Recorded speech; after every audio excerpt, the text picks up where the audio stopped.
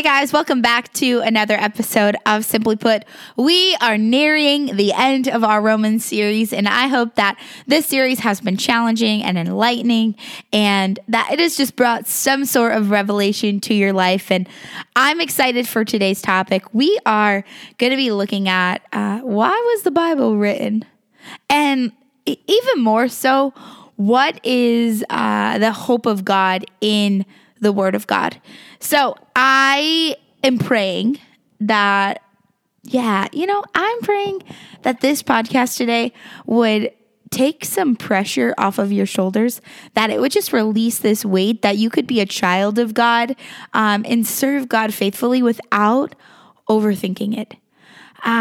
So I'm just really excited for what he's going to do in this episode. Thanks for hanging out. Let's dive in.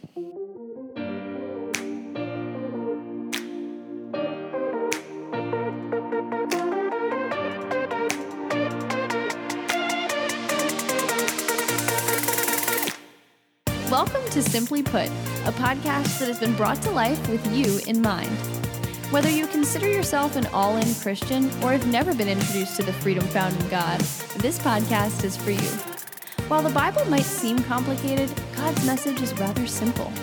Every week, you can expect Britt to take God's Word and break it down into something we can all better understand. Now here's your host, Britt. All right, so before we dive in, I want to tell you guys a story.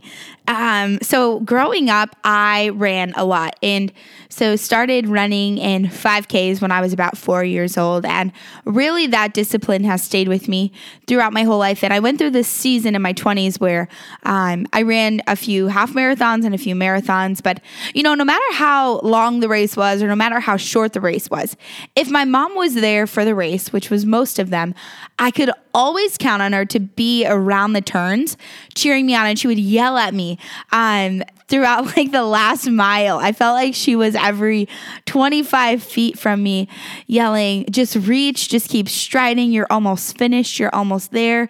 And really just provided not only this sense of encouragement throughout this race, but also whispering truth as I endured the race. And so much of that made running fun.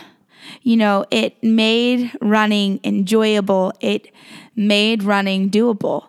And I remember when I ran my first marathon in Missouri, she would run laps with me around this course, and just really was this sense of not only encouragement, but also just this hope while I was enduring. And I tell you that because the story we're going to look at today is in Romans chapter 15. And I think sometimes that picture of who Christ is isn't always necessarily painted for us.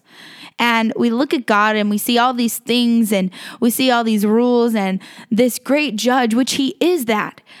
But he's also personal and he's also encouraging. And so today, our verse is Romans 15, verses 4 and 5. It says this: "For everything that was written in the past was written to teach us, so that through endurance and encouragement of the scriptures, we might have hope. May the God who gives endurance and encouragement give you a spirit of unity among yourselves as you follow Jesus." And I recognize that when we read that isn't always our first encounter with Jesus. And I think what makes this tough is that so often scripture is taken completely out of context. And we tend to focus on one verse instead of the large love story that is the Bible.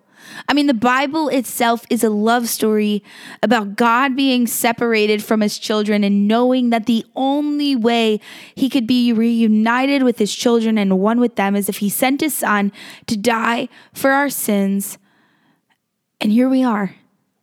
And every day we have the opportunity to experience Christ. Every day we have the opportunity to experience the love and the hope and the forgiveness found in God alone. And this is such a powerful truth about the Bible, and sometimes it's just not shared that way.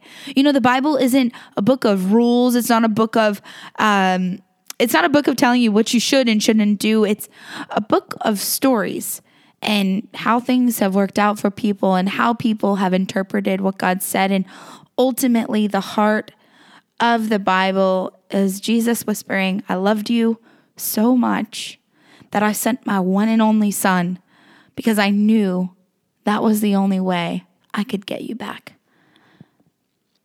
And it says in verse 4, for everything that was written in the past was written to teach us. It wasn't written to make you feel shameful. It wasn't written to condemn you. It wasn't written to judge you. It was written to teach you. And when we start looking at scripture like this, it takes on a different form. If you picture a parent and them just guiding you along in life, we do this because if we don't do it this way, these are the consequences. And that's what God is telling us in the Bible. It's story after story after story of people royally screwing up and God just lavishing favor and love and grace on them.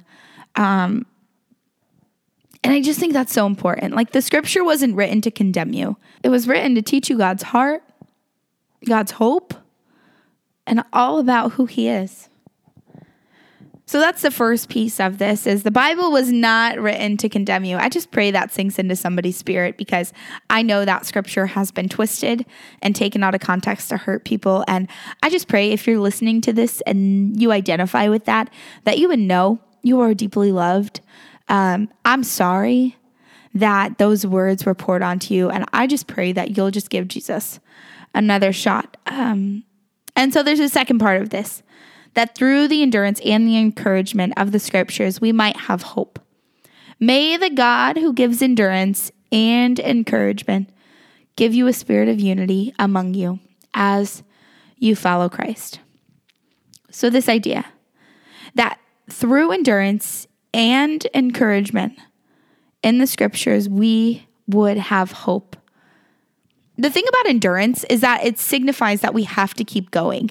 And this is so important when it comes to our walk with Christ, and a really important conversation for us to have as we head into really a new decade, because there is so much endurance that comes when we say yes to doing what God asks us to do, when we hand our lives over to Christ. And I say this because there are seasons that are just brutal. I mean, there are things that happen in our lives that I don't believe God necessarily causes them to happen, but I do believe he uses them for his glory.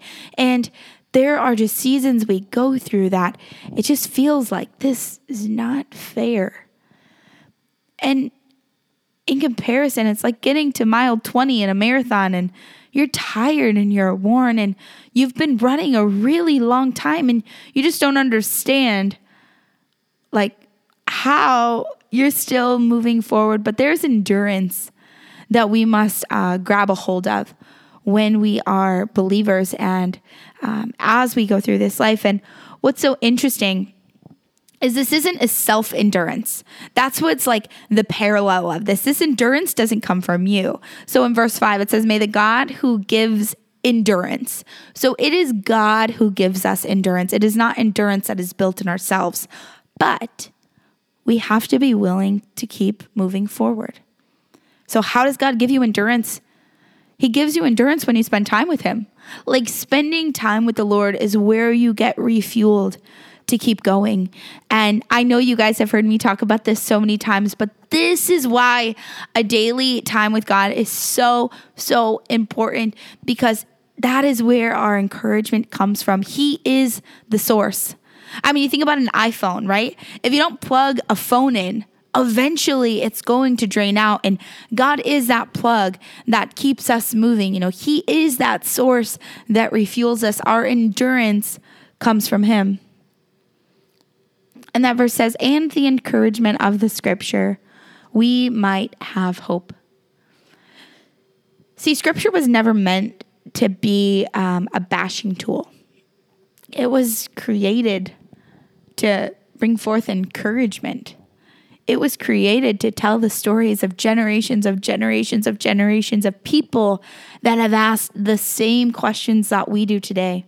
And here's what's so interesting about verse 5. It says, may the God who gives endurance and encouragement give you a spirit of unity among yourselves as you follow Christ. And it's so interesting here because it's almost as if Paul knows that it's so hard to interpret God personally and on a large scale level. It's like God is so omnipresent and he's so personal. He's both.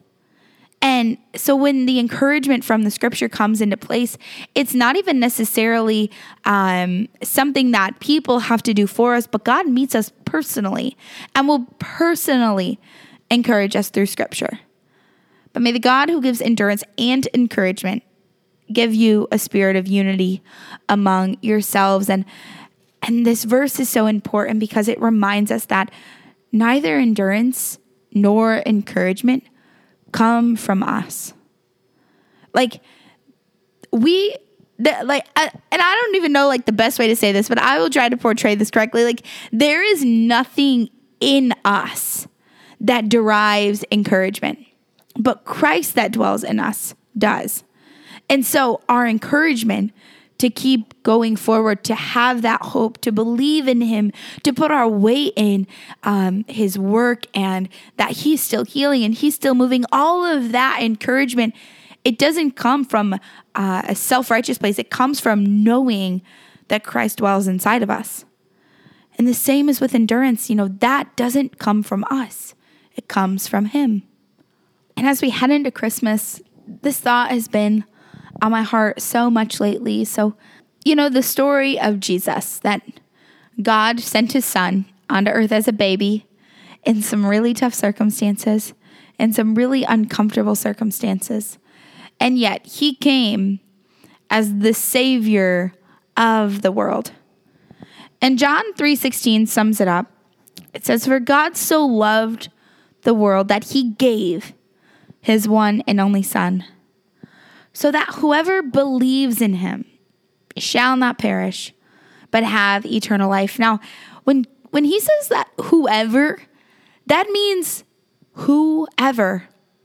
That means you who deals with alcohol addiction. That means you who really is still trying to figure out, what does life in Christ mean? That means you who is struggling financially. That means you who is homeless. That means you who is weary. That means you who is depressed. That means you who's this means you, everybody, whoever believes shall not perish, but have eternal life. But the second verse doesn't make it in often, and it's just as important. Jesus said, for God did not send his son into the world to condemn the world, but to save the world through him. And then he repeats himself one more time. He says, whoever believes in him is not condemned, but whoever does not stands condemned already, because he has not believed in God's only begotten Son. And that is so important for us to understand that God didn't send his son into the world to judge and condemn the world. God already knew everything that was going on down here. He didn't need an eyewitness on the scene to see everything that was happening on earth. But what he did need was a living sacrifice. What he did need was the ultimate sacrifice. What he did need was oneness with his children.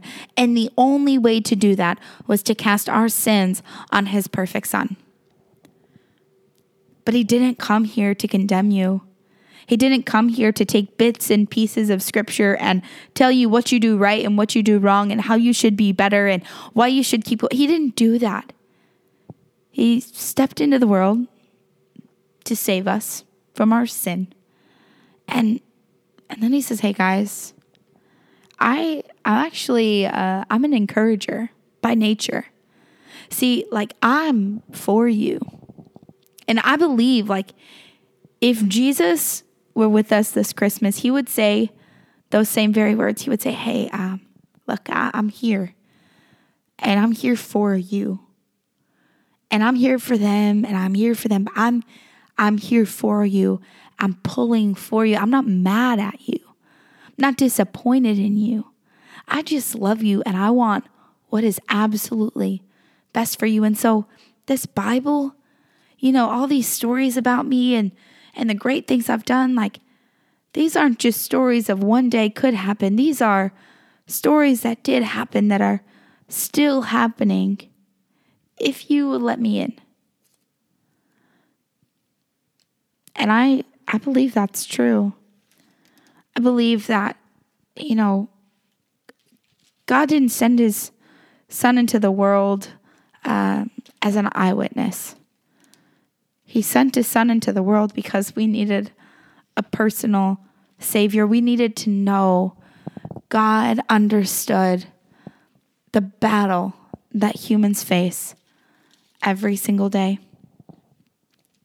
For everything that was written in the past was written to teach us, so that through endurance and the encouragement of the scriptures, we might have hope.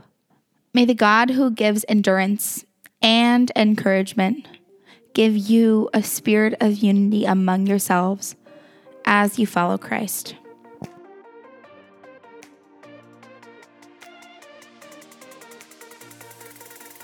Thanks for hanging out today, guys. I hope you enjoyed this episode. I hope you've enjoyed the book of Romans. Tune in next week for our last episode on the book of Romans. I love you. I hope you have a great day, week, whatever. And I think you're great. That's it. Bye, guys.